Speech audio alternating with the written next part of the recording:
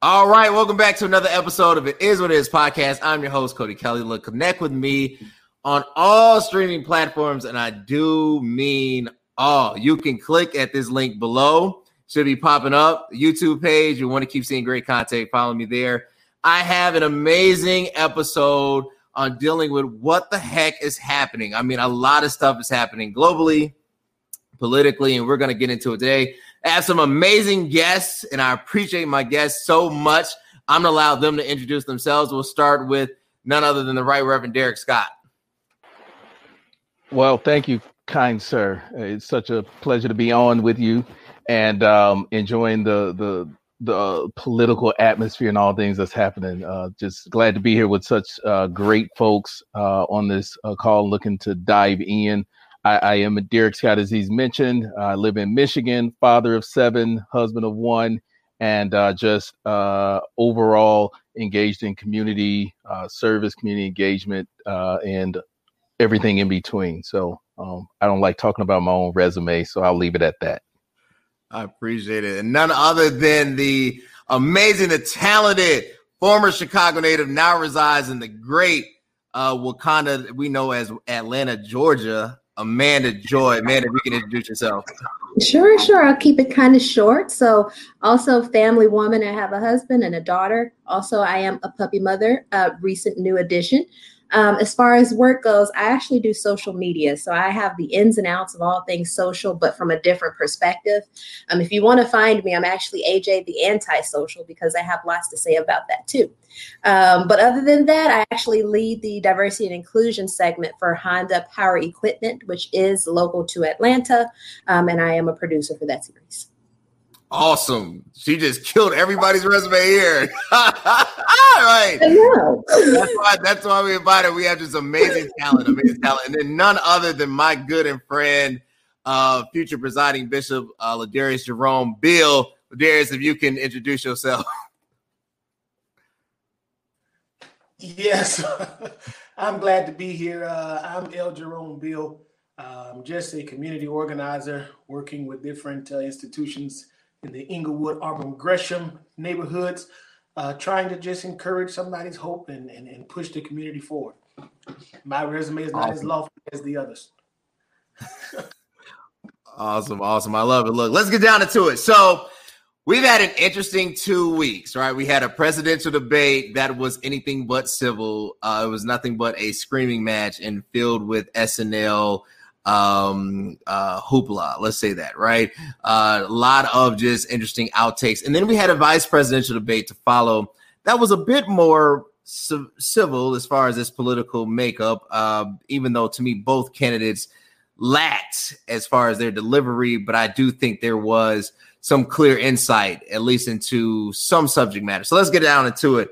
So we'll start with none other than Derek, and then you, Amanda, then Bill. What was your initial thoughts on the vice presidential debate? Oh, we're just gonna jump right to it, So let me say I don't believe that there are winners and losers in the debate, the night of the debate, and this is why. I believe that there's a lot of conversation that happens in the aftermath of the debates, and a lot of cleaning up, fact checking, figuring out who threw out what points that were sticking with what groups. And I think both candidates did a really good job of sticking to their party's line. I think they played it safe. Nobody, at least in this debate, we didn't see anyone throw the haymakers at the other person sitting on the other side of the stage. I think for Kamala Harris, she approached the issues and approached the failures of Trump without necessarily digging into Pence's record. I think Pence on the other side did a good job of playing the rope-a-dope game and avoiding the major blows and the major punches by sort of not just sticking with the safe answers, but avoiding the tough questions. And I think for me, that's the biggest takeaway from that debate is the avoidance of the tough questions, issues such as healthcare. What is the medical plan that's coming and proposed on the Trump side of the aisle?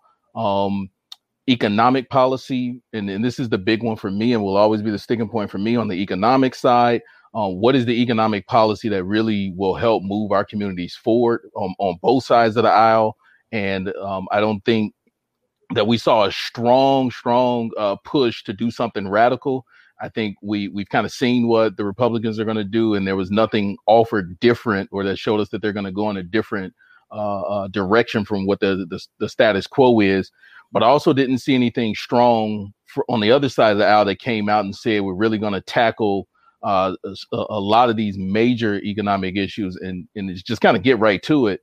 I think one of those issues for me is the idea of, and without even getting into reparations, but the idea of how do we move Black and brown minority communities forward economically by making sure that we're getting access to capital. We're intentionally driving policy and monetary policy that pushes money out of the door, not just to the wealthiest Americans, but gets it into the hands of folks who can put those dollars to work to start businesses.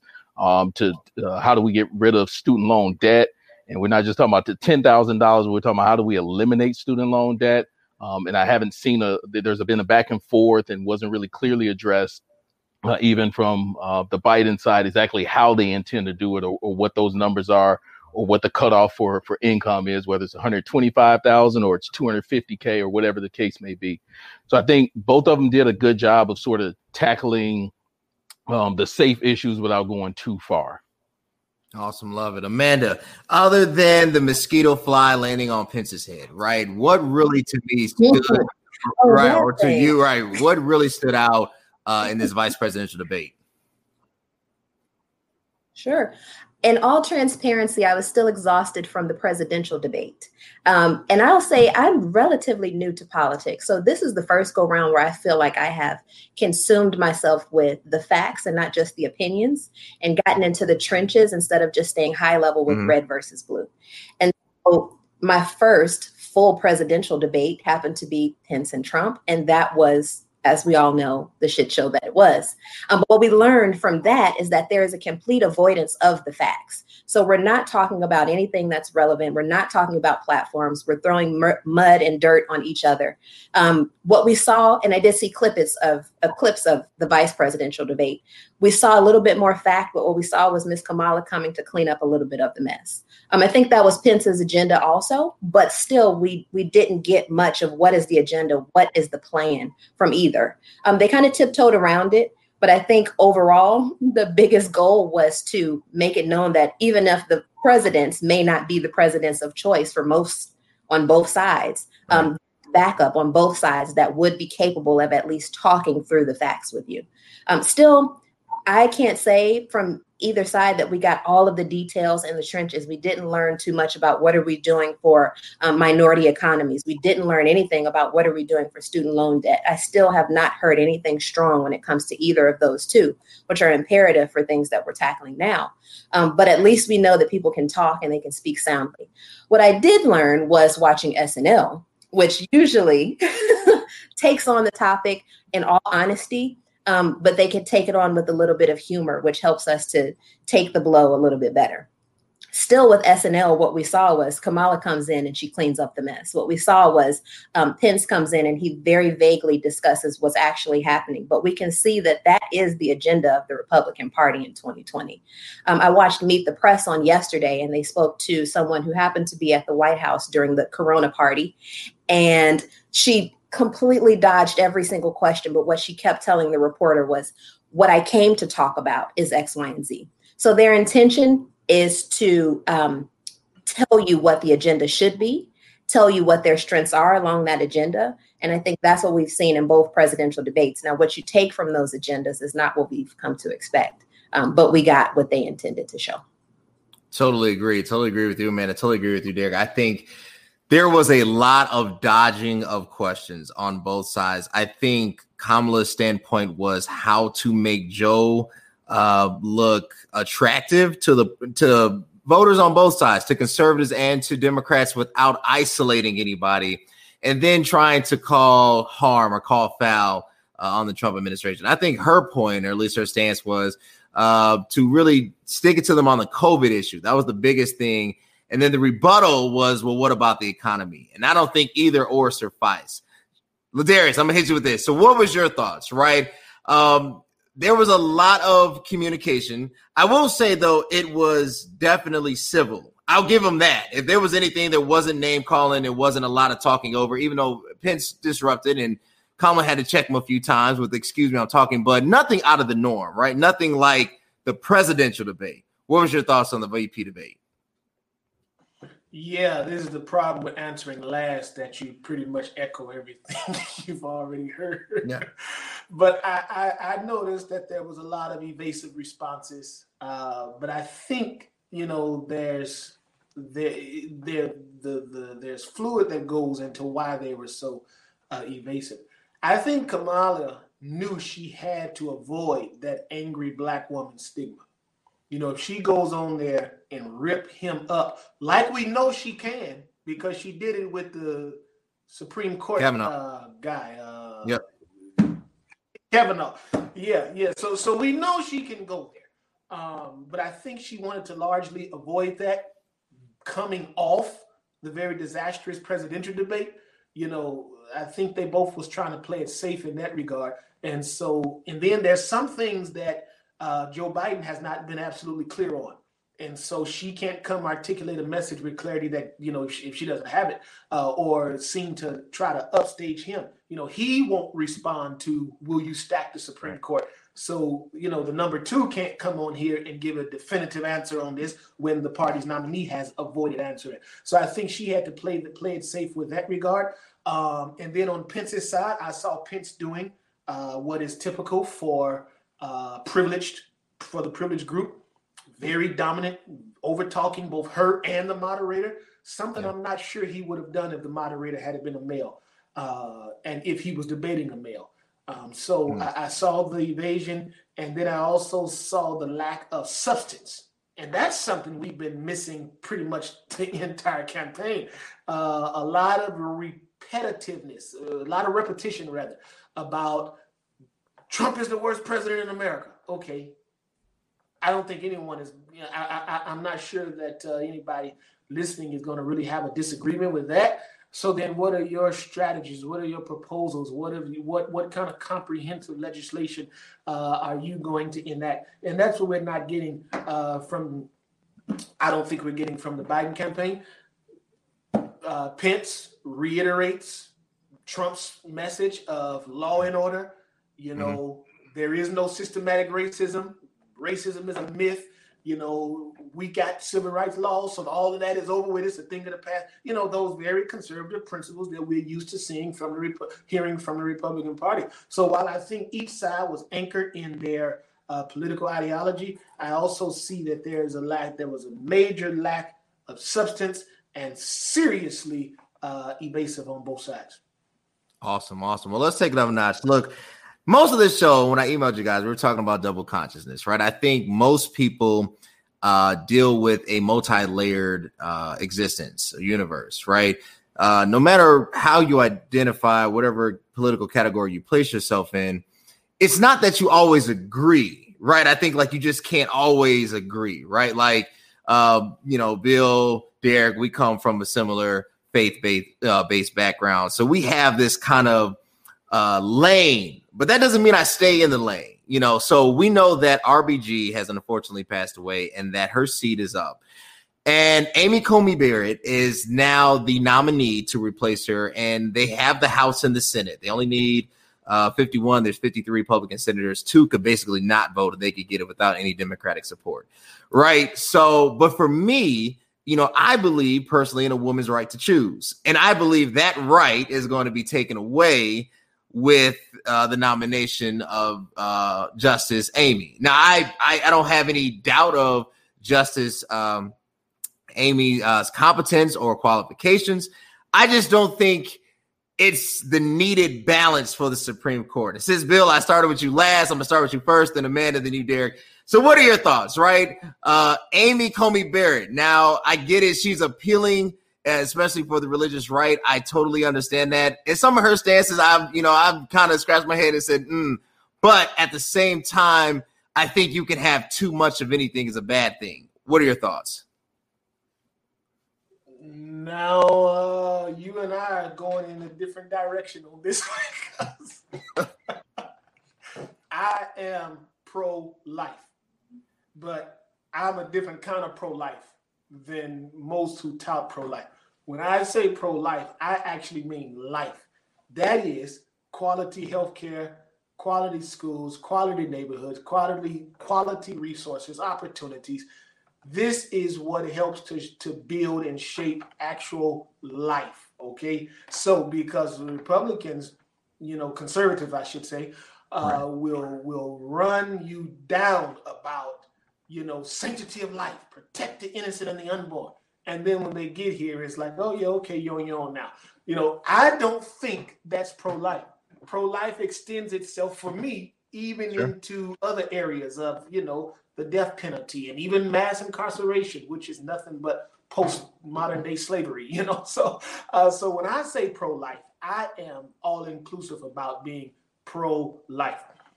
Amy Barrett, she's a rock star with the conservatives. There is no question about she's going to be confirmed to the Supreme Court. They have the votes, they have the numbers.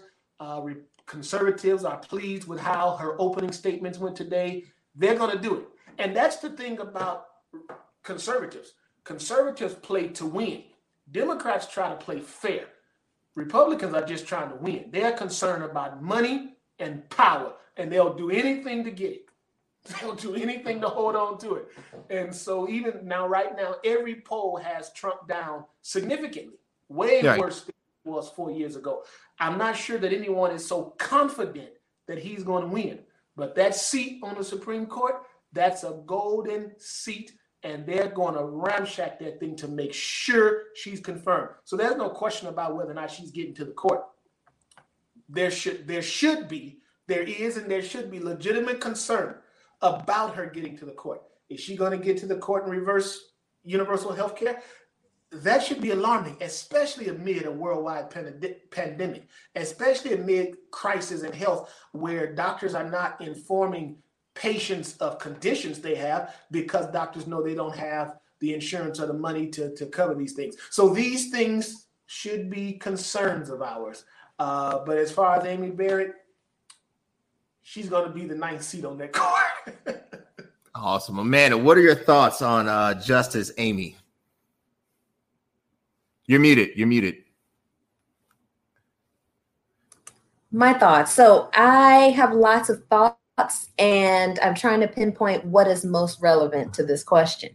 So when it comes to this question, I believe that she's going to get the seat. I mean, I think the seat is hers. I think Mr. Beal brought up a great point. What is conservative? Conservative is usually caring about power and caring about money. I think it's so overstated that yes, people should have the right to choose. You're taking away the right, but we're putting a woman on the panel she's kind of diluting that system, because our argument has always been men should not be able to say what a woman can do with her body. And here we go with a woman saying what a woman should do with her body. I read an article in the New York Times just yesterday. And it was a story. This lady, she said, I was conservative, born and raised in the church, brought up with all the conservative values. I did the rallies that were all pro-life. My life was going well in 2019. My husband got the job that he'd always wanted. He's now a VP of whatever this company is. We have 2 biological children and 4 that are adopted.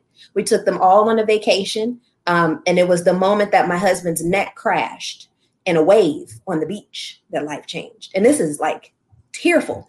She says, we all watched his neck break when he was hit by a wave on the beach. She said, that's when my life changed. That's when what I believe in changed. She said, I'm high risk. That's why I was not able to carry as many children as I would have liked on my own, and they were adopted. The doctor has already told me that if I have any more children, that's my life. So she went through with burying her husband and found out that she was pregnant. So then she says, do I risk my life for another child, or do I save my life for the 6 children that I have? She said, go against everything that I have known to be true and finally say that I'm pro-choice. In this case, there are speculations, or there are details that somebody can't say are ultimately one size fits all. Right.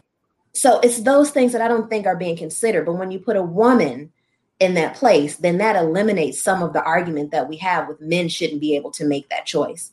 And so that's strategic. That's very much a power play. That's very much a strategic move so that we can abolish one of your arguments. This woman says that it's okay, so it should be okay for all. But that is what we see with conservatives. This is okay for us. Christianity is perfect for us. This tax bracket, the way that this goes is perfect for us. Healthcare, perfect for us. So it should be perfect for you. And if not, so be it.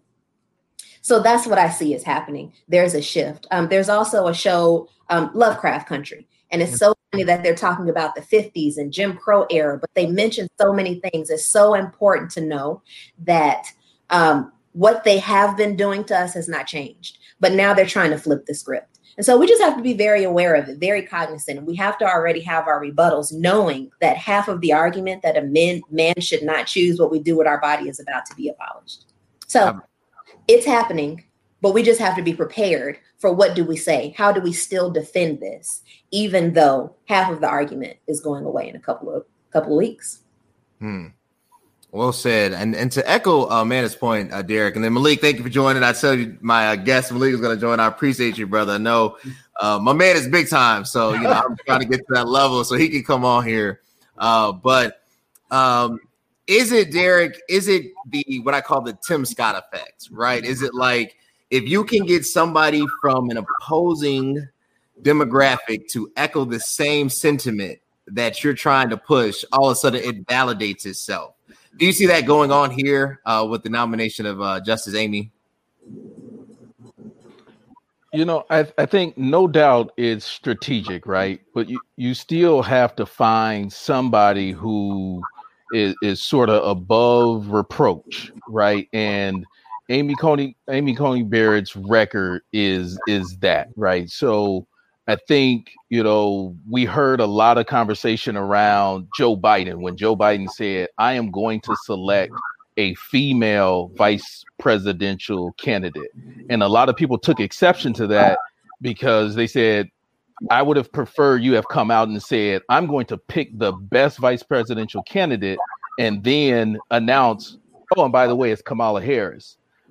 That's what Trump did here. He said, I'm going to go out and pick who I think is the best candidate for the Supreme Court justice nomination.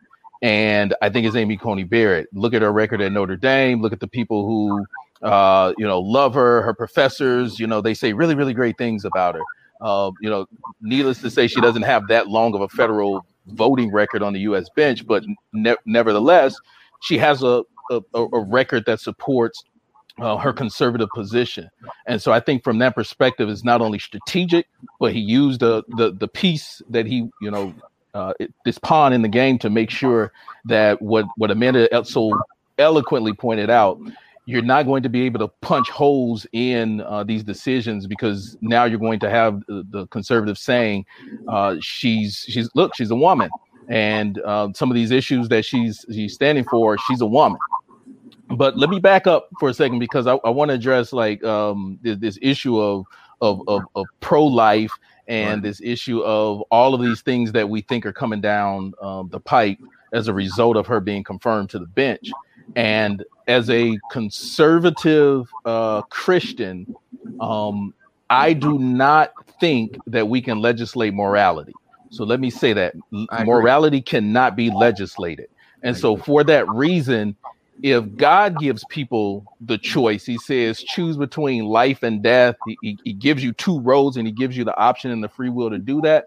Right. I think we have to respect people's ability to choose, but then give them the education that they need to make the right decisions, but also give them the resources that they need to opt into making the quote unquote right choice.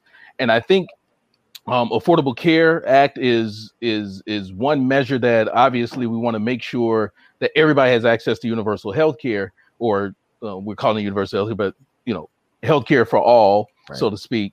But I think even beyond that, there's this issue of people having access to resources in general, people having access to mental health resources, people having access if I do become pregnant with a child, and I was raped, right? I don't want my right taken away from me to be able to make a decision because something traumatic happened to me and I'm not able to care for this child. So are there alternatives that supports that person before they see the only option as aborting a baby or aborting life, which again, I'm all for the sanctity of life, but also think people have real life issues and choices that they have to balance when they're making some of these decisions.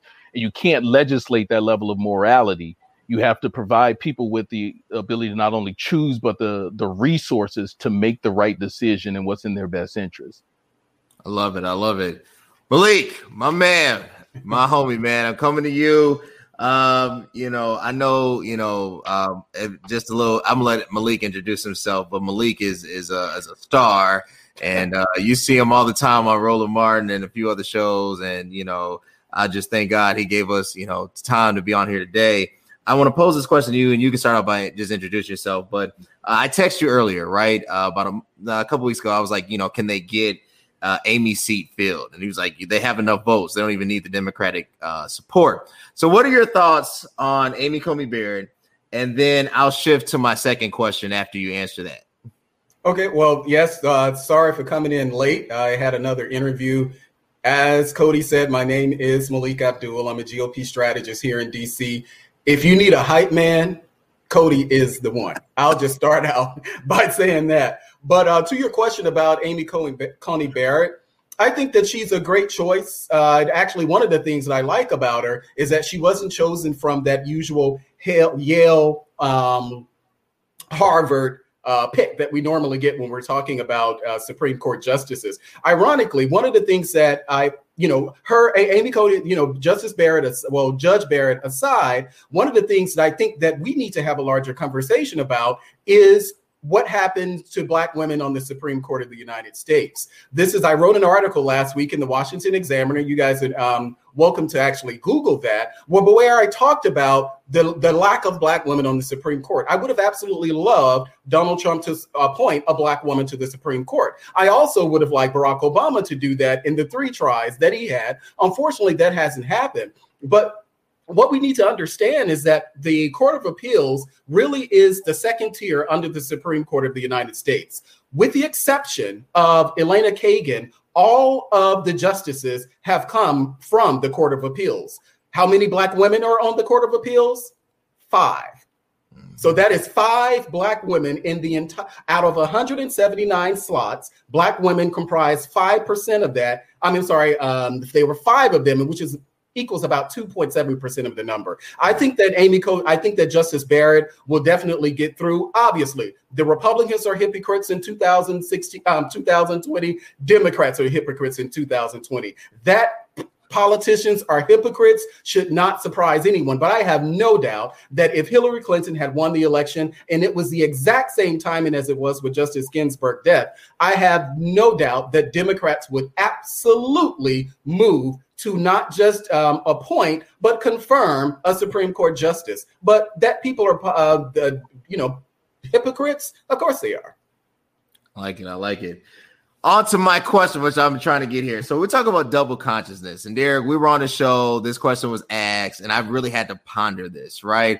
And it's really just understanding that we might have one specific major group of identity, right? As a Black person, Black American, African American, however you identify. But that doesn't mean that necessarily it means this specific thing, or we always vote this specific way, right? Or we always like these specific movies, even though I'm sure that everybody is here has probably seen Friday, next Friday, Friday after next, but that's just kind of a guess, right? It's a guesstimate.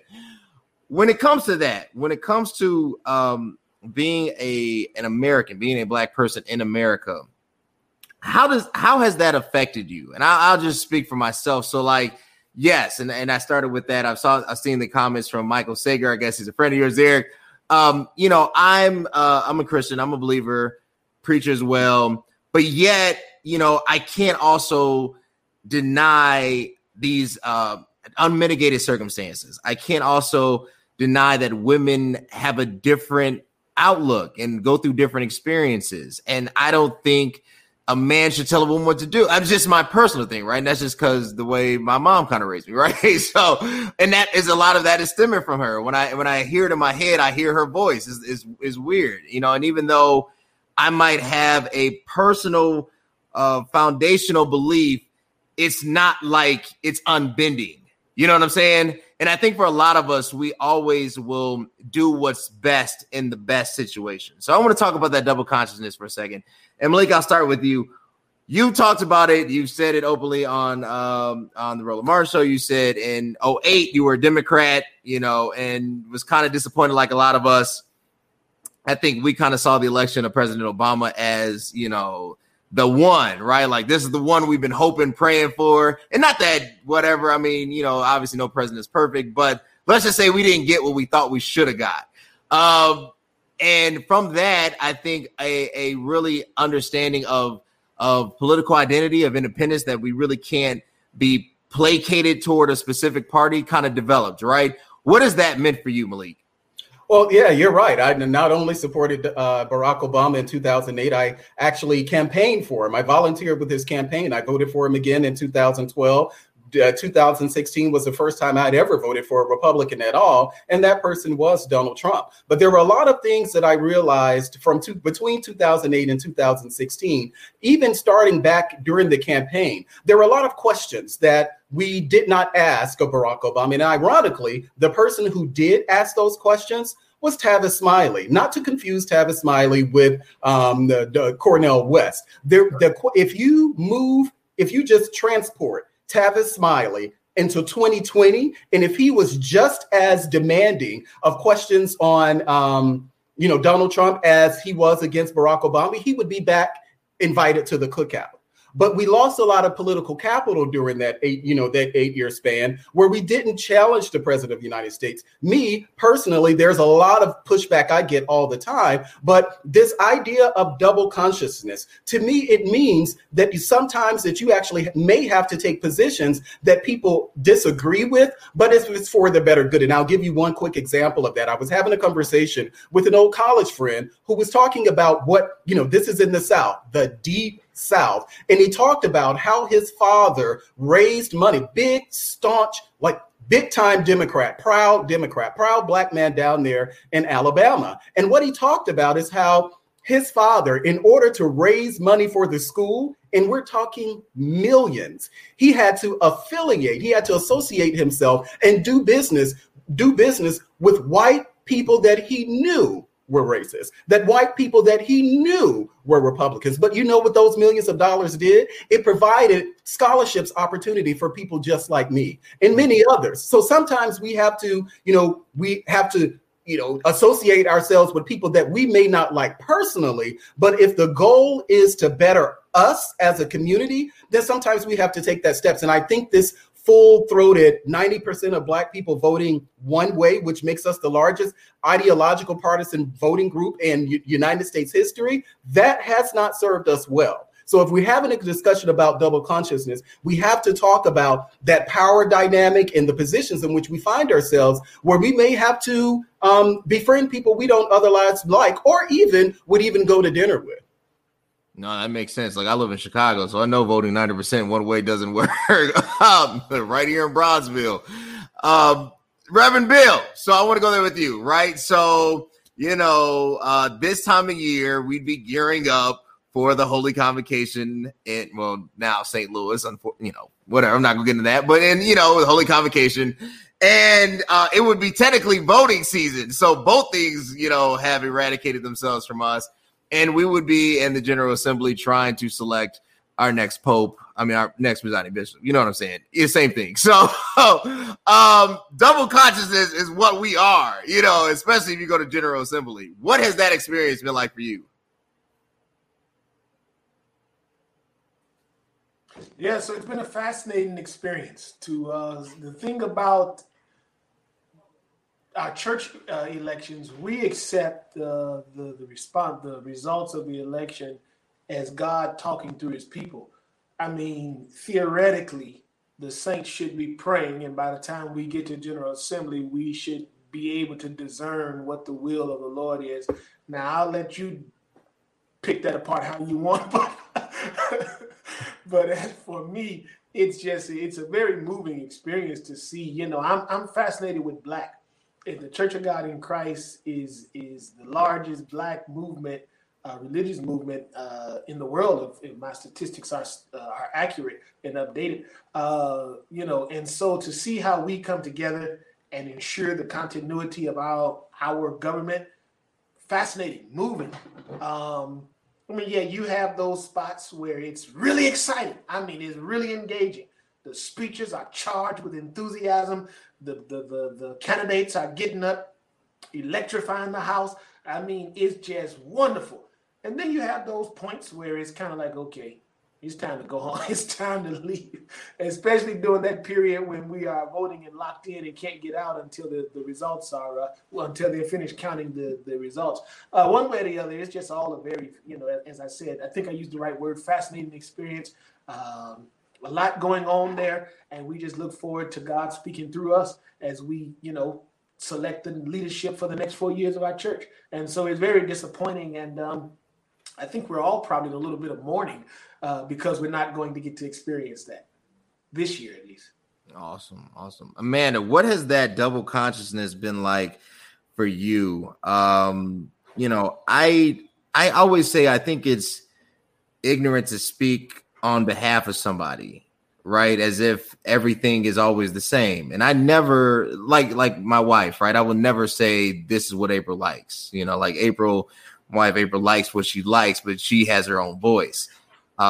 Something that I've always tried to do is respect individuality, no matter how it comes across. What is that though? But for us, and especially being Black in America, there's levels of it, right? We have to kind of coexist in certain worlds. You mentioned before you're head of the D&I. I think you said Honda. Did I get it correct? You're right. So I pay attention, right? So what has that like been for you? So I think my experience when it comes to kind of how do we break this down is a colorism scale. And so that's how I feel it, or is most impacted, or I'm most impacted by it, and have been for a long time.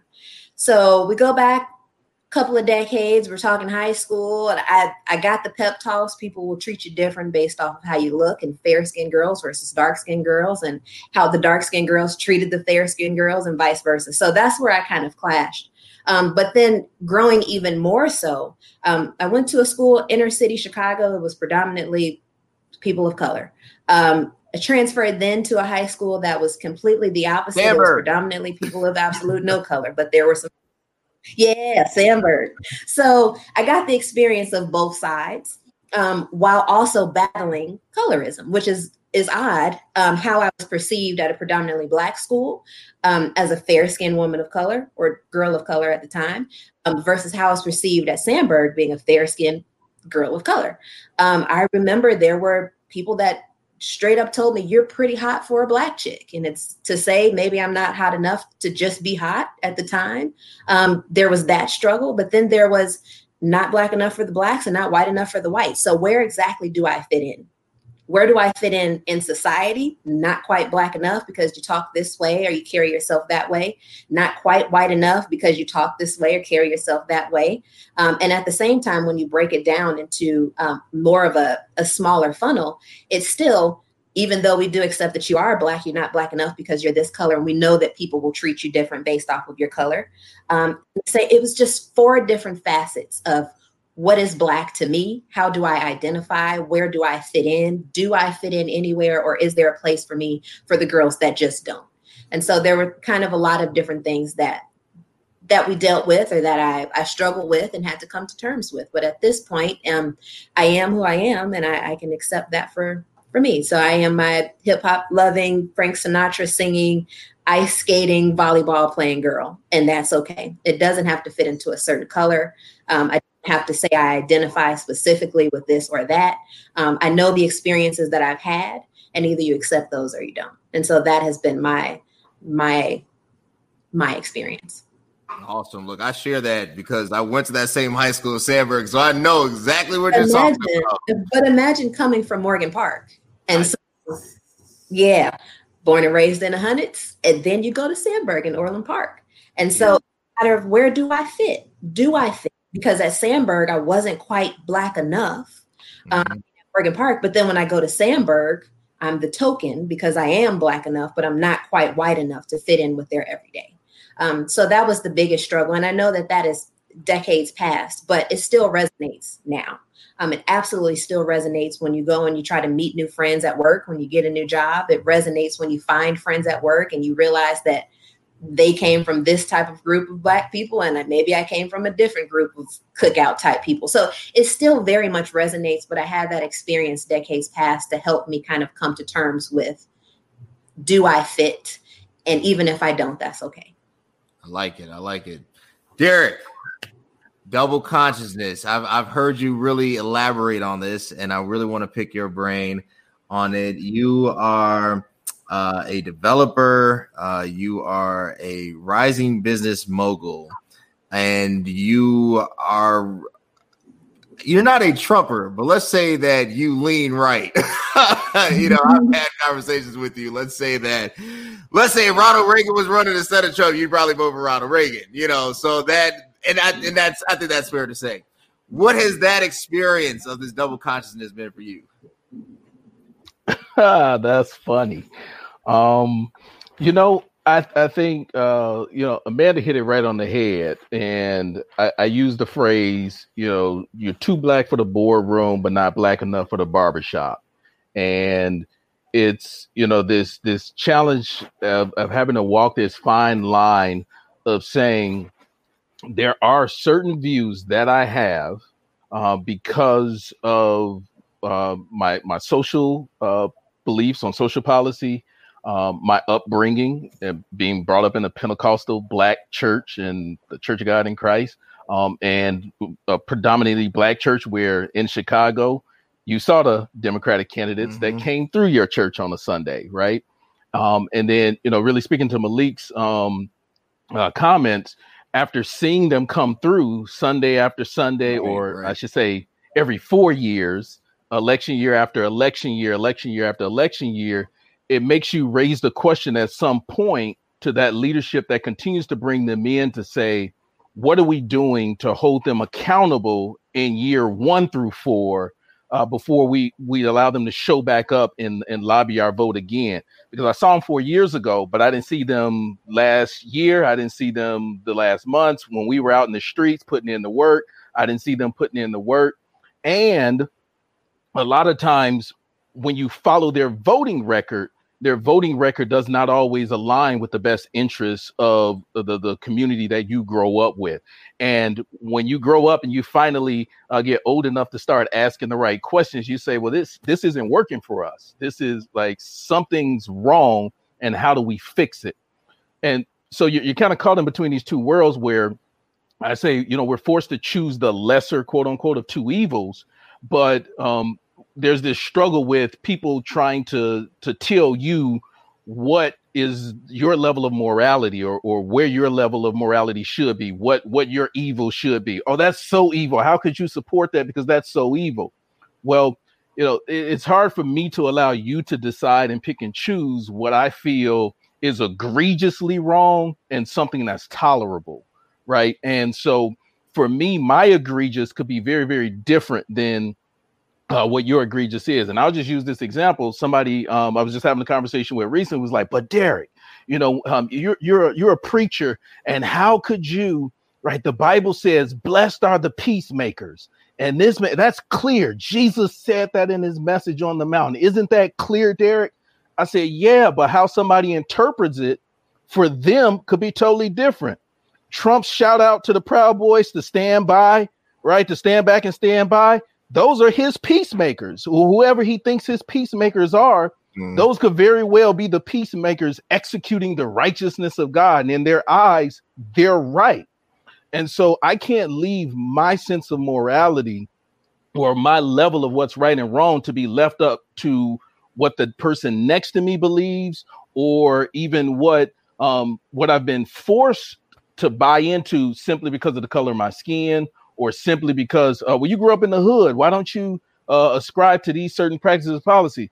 Well, because they didn't work for us in the hood, and they didn't work for me when I got out of the hood, right? And so I think my challenge a lot of times is, and my struggle is having to put on my use the politically correct word on your show here, but I have to put on my good old boy hat, right. And the one that forces me when I go home to the cookout to be called white boy, because right. I can't always say what I want to say because I'm being my social media page is always being followed and tracked. What I say is going to affect me in the boardroom when I'm trying to make decisions or move millions of dollars on behalf of my community. And so there's this having to find the right space to say what you really, really want to say, and then taking a step back and say, you know what, I'm gonna do the Kamala Harris right here. I'm gonna play it real smooth. I'm gonna hold off on what I really want to say right now because I understand that there's a bigger goal in mind, and that doesn't make me a sellout. That doesn't make me an Uncle Tom. It means I'm being strategic with my voice so that when I use my voice, it can be very, very, very impactful for the people it needs to be impactful for. Awesome.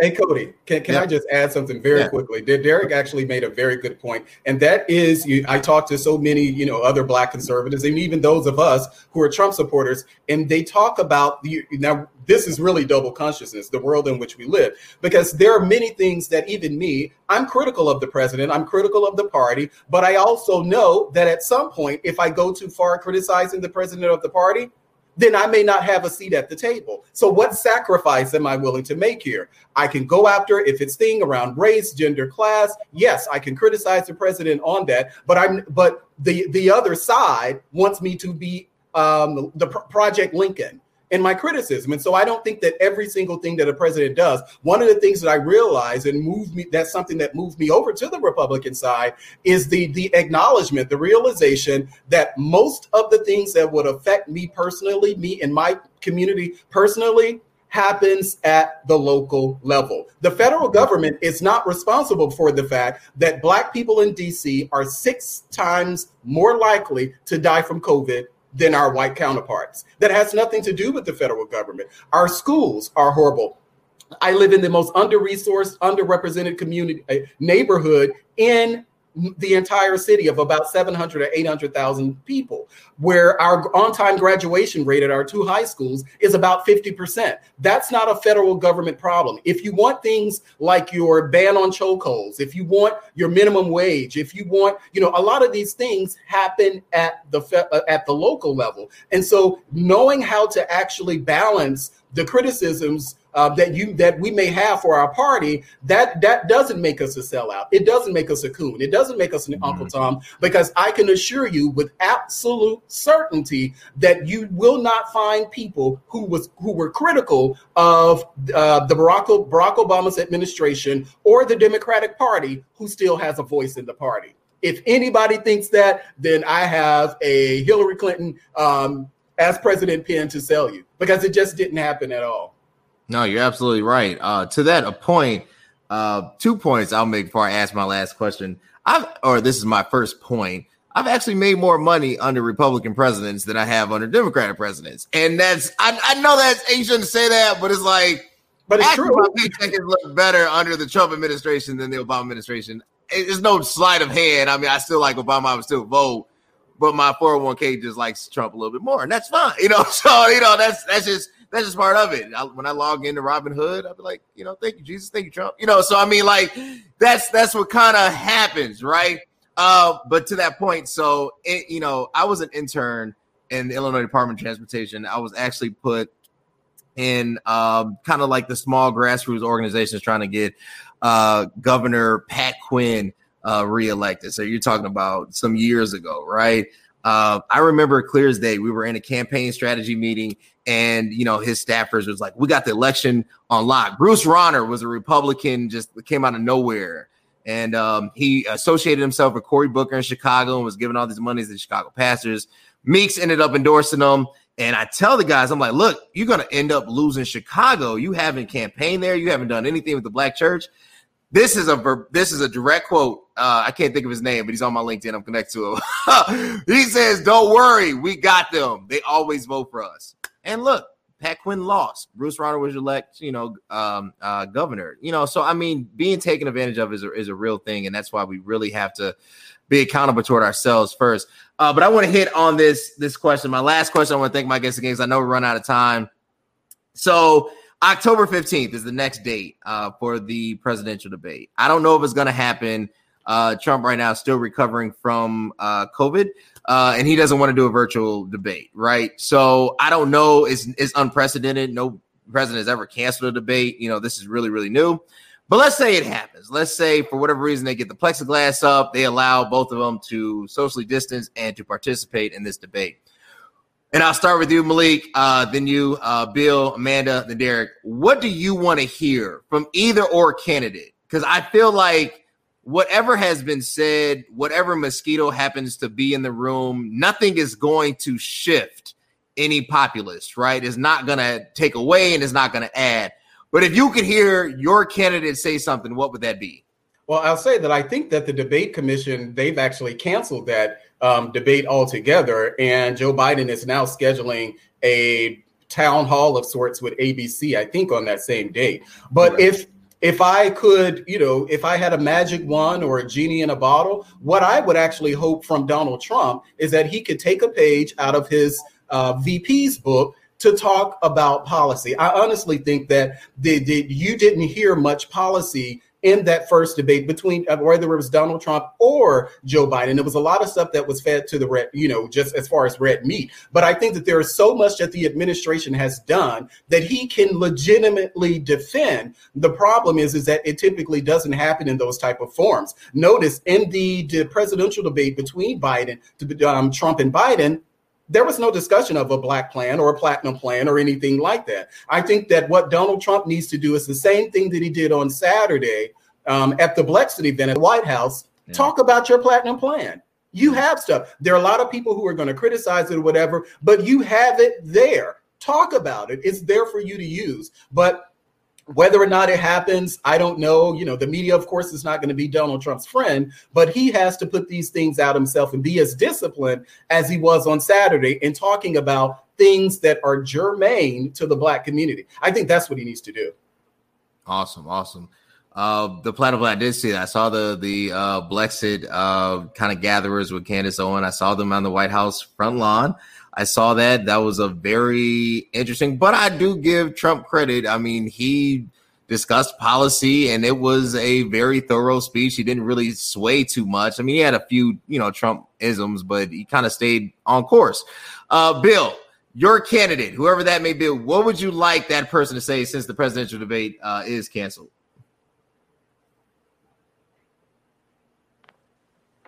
Well, here's the thing. I appreciate Trump for being Trump. He's going to be himself. And I can deal with anybody as long as I know where I stand with them. And Trump has made it extremely clear where we stand. I really don't have I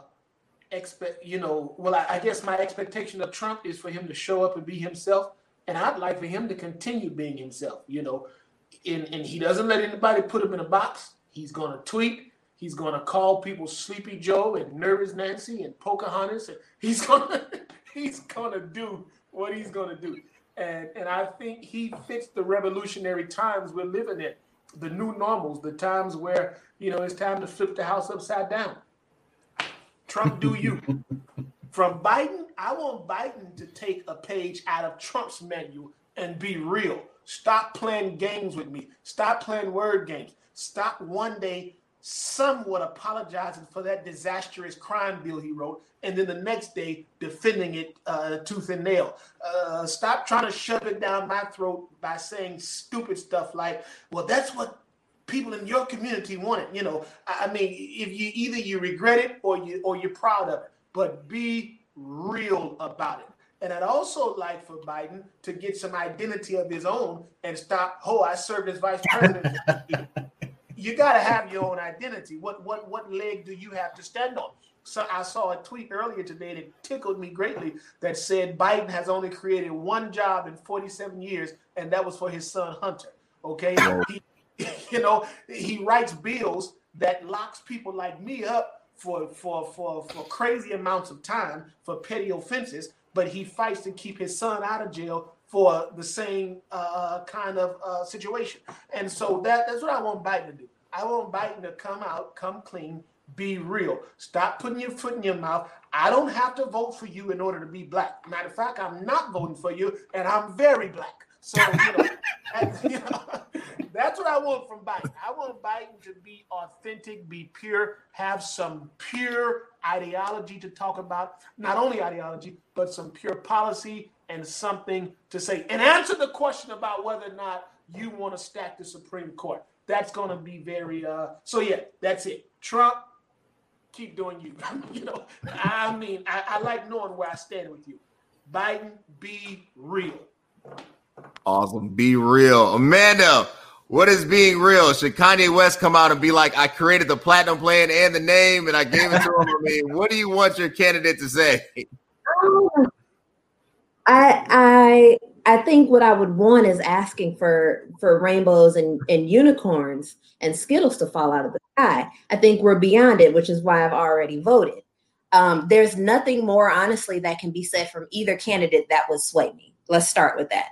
What I would like to see, just for kicks and giggles, is I would like for Trump to show some valid emotion about people that he doesn't understand. I would like for him not to say that he knows Black people and I would like for both of them to stop saying that. Again, we're asking for unicorns and rainbows. We're not going to get that. So at this point, we already know where we stand, who we're voting for. But just for the entertainment value, I would love for Trump to show some empathy. But at the same time, it's a double-edged sword, because if he did, we wouldn't believe it anyway. Again, just be who you are. So there's nothing that I can ask for that I would benefit from on either side. When it comes to Biden, I would like to see him punch back a little bit. I would like to see him kind of grab it by his horns and let's take this on, so that he doesn't seem so submissive when he's pushed into a corner. I would like to see all of this just for kicks and giggles, for entertainment value, because my vote has already been cast. But one thing that I wanted to mention for all of you guys here, there's a book that I've been reading. It's called Passing, and it's not anything that's new, but it speaks to everything that we've discussed. It speaks to they talked about having a seat at the table. They talked about why sometimes you have to put on a good face just so you can get somewhere to elevate yourself and your family. And I think that's what we've all talked about throughout this entire conversation. Where we vote, sometimes it's straightforward, and sometimes it's we want to have a seat at the table. So once we get there, we infiltrate. And I'll be very frank. I mean, I think that's how I've gotten so far in my career, is I will put on a good face if that's what you guys want to hear, but I will grab the bull by the horns when it's time. Once I have my seat at the table, you will see what it really is. And so that's what we've all discussed throughout this whole conversation. But when it comes to the debates, if there is a debate to be had at this point, I would still tune in just for humor. The things that I'm asking for, if I were to see them, they would seem like fiction. So let's round it all up. I'm very, very anxious to see how this all unfolds. Awesome. Derek, last but not least. So, coming down the home stretch, November 3rd is right around the corner. If you could hear your candidate say anything, I echo everybody's sentiment. I don't think Joe is gonna do that. I would love to see 2012 Joe. I would love to see 2008 Joe. That's the Joe that I think we all want to see, when he was just coming out swinging. But I think Joe has been coached right to not do that, and he's gonna play to that. And I don't want to say that.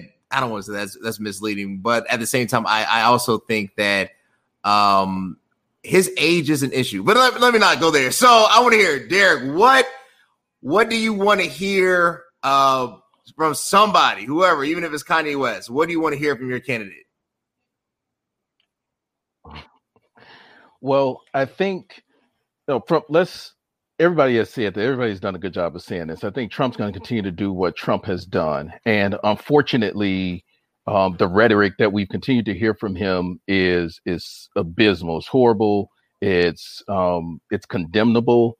I think what we've seen as far as race riots and race wars in the country, I would like to see him come out and condemn, like openly condemn. Don't beat around the bush. I would like to see him openly condemn white supremacy and the hatred that's alive and well in our country.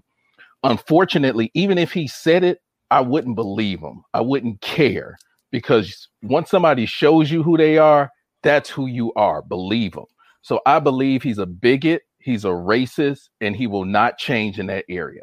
And so from that perspective, I have to look at what I actually do like about that side of the house. And you've already said it, it's just the economic policy. And if the economics is enough for me to say, I'm going to vote that way, then I think I'm a little bit challenging in my own conscience, right? Going to that double consciousness.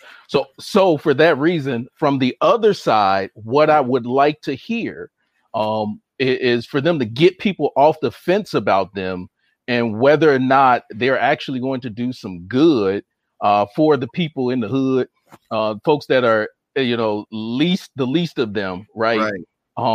And I want to hear what that plan is. I want to hear a dedicated plan, right, that doesn't just speak to the talking points that they've collected from social media, from Black social media over the last couple of years, and speaking to those talking points, not just collecting the buzzwords that came out of a Bernie Sanders campaign or an Elizabeth Warren campaign that rallied hundreds of thousands of millennials and use bits and pieces of that and dangle them as sort of carrots in front of us to get us to jump, but really say, hey, here's our economic policy, and we're going all in on it. We're going all in on the student loan reform and getting rid of student loans. We're going all in on helping Black and brown people who've been redlined in communities get access to the same type of mortgages that were only given to white folks to build communities like those in the suburbs of New York, where 15,000 homes were built with federal dollars, but had deed restrictions for African-American people that they couldn't live in those communities, right? And was federally backed dollars. So until we start talking about drastic plans that are going to come into Black and brown communities and actually have an economic impact and move the needle for us, I think the rhetoric we're hearing from both sides is not going to be enough to get some of the folks that are on the fence to say, hey, I'm all in for Joe, or I'm all in for the other people. You're just going to have folks that are stuck in the middle. And so that's where I sit. And unfortunately, it's not a great place to be in. But again, as much as I hate the guy, the rhetoric that's coming from the guy on that's currently sitting in that White House, I think we haven't seen anything that entices us to immediately jump off the cliff and say, Joe, you're our savior today. Even if we vote for that lesser of evil, I think we're still asking ourselves the same questions 4 years from now. Awesome. I love it. Look, I'm going to have to address this because I have a commenter by the name of Michael Sager, who I do not know, but I've been reading the comments. Michael, let me set you straight because I watch Roland Martin and I'm from Chicago. So in my area, anybody can get it, right? So look, I totally believe in supporting everybody. Anybody knows me knows I have totally condemned Trump on every single thing, racism, bigotry, homophobia, anything that you can list. I have pretty much put him to the coals on, right? Like, I'm voting for Biden. I'm not happy about my vote. I don't think Biden's the savior. I personally don't even really care for Biden that much. I really don't think Biden's going to serve 2 terms. I really think when it's all said and done, Kamala Harris will be the 47th president of the United States, who I am hoping for, by the way. And my hope and prayer is that Kamala will bring this country to the point that it has to be. I do believe growing up in Chicago, the Democrats have played Black people for years. I see it every 4 years. I have seen every major politician in Chicago since I was a child. Richard Daley, Rod Blagojevich, Jesse Jackson Jr. You can list them. You can name them. Every alderman has stopped by Freedom Temple. I have seen them, and I've seen the devastation that has been done to our communities. I have seen gentrification rip through the hood, and our communities have been replaced by those who grew up in the suburbs that I grew up with, and our people getting placed further and further out in the suburbs. But at the same time, I can have the same cognizant and intellectual capacity to appreciate when an economic plan does work. I don't agree with Trump on anything, but at the same time, a broken clock is right at least once a day. And I'll agree with that. And I'll end with that. I want to thank all my guests.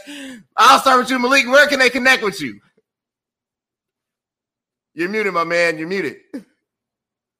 Totally muted. Actually, you can just, my name is actually spelled out there as it is on Twitter and Instagram, Malik Abdul _. You can also find me on Facebook as well. Same name. Awesome. I love it. Bill, where can they connect with you? All right, Malik, I'm going to follow you, but I want you to follow back, okay? All right. You can find me on Twitter at Ladarius Bill, Instagram at Ladarius Bill, Facebook L Jerome Bill. I love it. Amanda, where can they connect with you? Your best bet to connect with me is Instagram, where I am AJ Antisocial, AJ_Antisocial. And please send me a note and let me know that you heard me on the podcast, or else I might not accept the friend request. Man, you better follow me. I'm going to follow you right after this when I get done doing I'm following all of you guys because now I know you guys. But I know the ins and outs in the dark web of social media, so everybody does not get accepted. But if you did hear from me on this podcast, then it's a go. Awesome. Derek. My bad for the rant, man. I've been on edge ever since Bishop Robinson's show. My bad for that last one. Where can they connect with you, man?